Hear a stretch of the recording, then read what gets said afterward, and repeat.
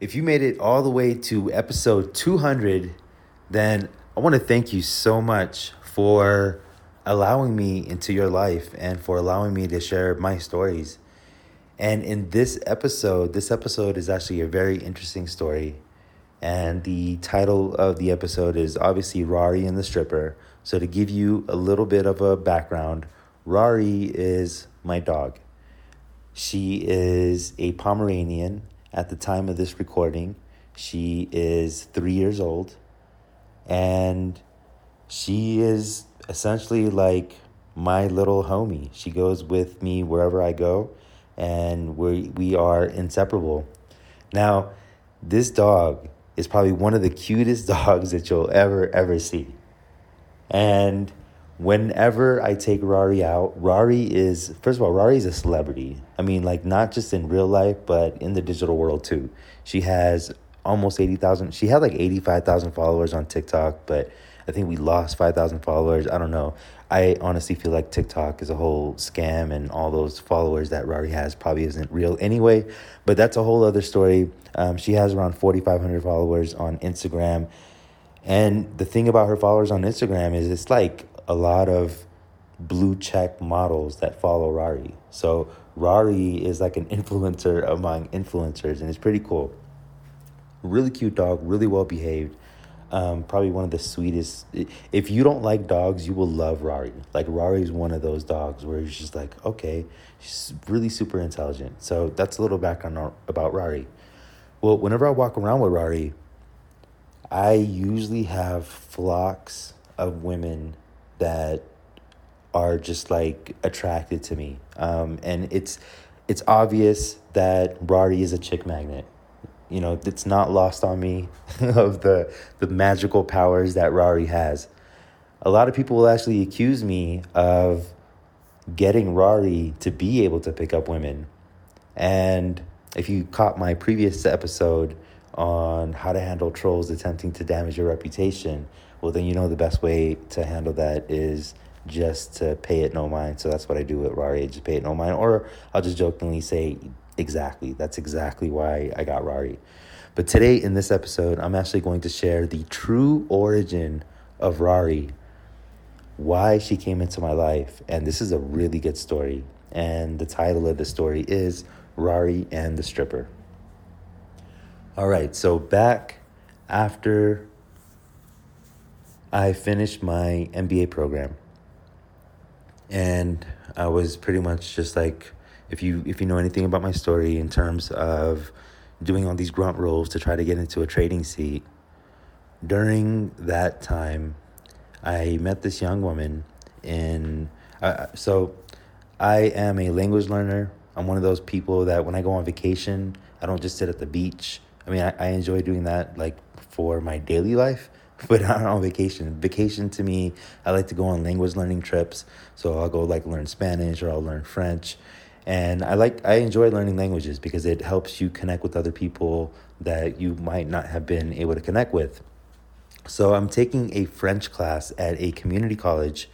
And at this community college, I met this really like a baddie. I mean, she was a baddie, right? Well, I start dating her.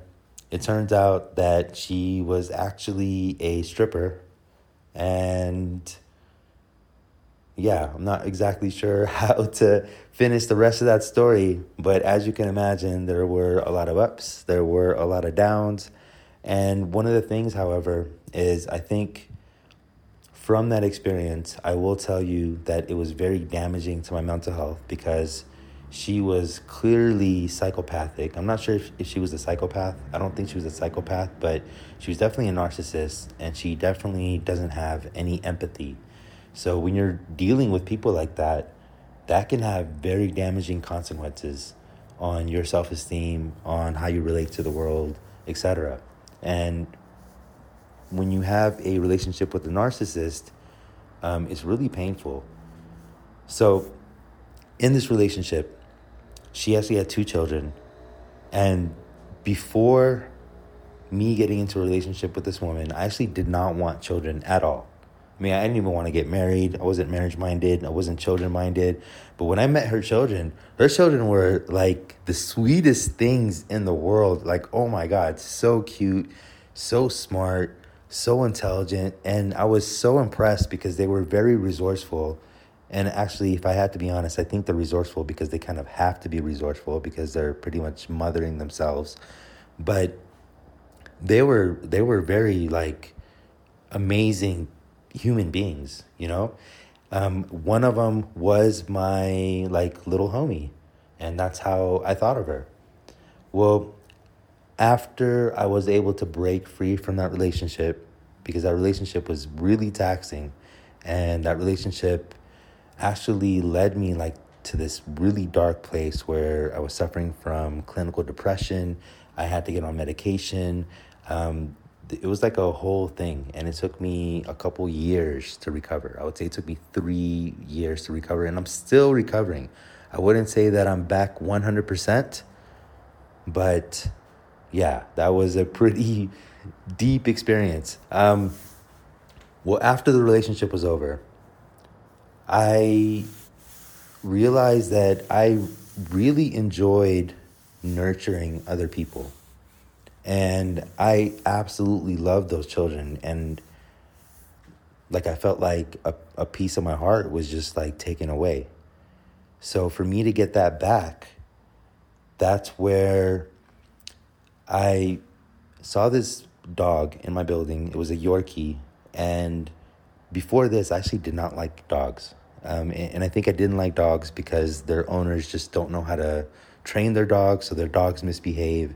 And I think it's the same way for parents and their children too, right? For like the kids who misbehave, it's really not the kids' fault. It's like the parents who are not doing enough to manage their children. Anyway, there was this Yorkie, and this Yorkie was like amazing. And every time I saw this Yorkie, like it would just make me feel good. And I wanted more of that feeling, and I wanted to take care of this Yorkie. It was like the way this Yorkie was, you could tell that this Yorkie had a little bit more than regular sense. So what I've been noticing about dogs is there's really two different types of dogs. There's these dogs that just like, they're reactive. They don't really take time to understand or think. They're not really processing. They're just reacting. Well, Rari is one of those dogs where she's processing. She's strategizing. She's creative. She can make up games. She can make up rules and force you to stick to her rules. Like, she's a very amazing being. So with this dog in this high rise that I was staying at, this Yorkie, I went online and I started looking at Yorkies. And this was probably around like a 3-4 month process where I was just browsing different websites, looking for different dogs that would fit into my lifestyle, right? And then as I'm looking at this Yorkie, there is a video of Rari. And instantly I was like, oh my God, this is my dog. Because Rari in this video, the way she was reacting, so they have these videos and they'll have different toys to engage the dogs, and how like they'll have like a rose, and it's like a really cute video where they'll take this rose and they'll wave it in front of the dog. So a lot of the other dogs in the videos, they'll try to play with it and swipe it. And the way that Rari looked at the rose was just like, why are you waving this rose in front of me? Like, are you dumb? Like, can we do something a little bit more fun and engaging? And just the way that she was reacting to the rose, like you could tell like this was like a thinking being. And I was like, that's my dog. So ordered Rari. I was super excited. You can see some of the journey in my IGTV on Rari's Instagram, which is at Rari My Love. So that's RARIMYLOVE.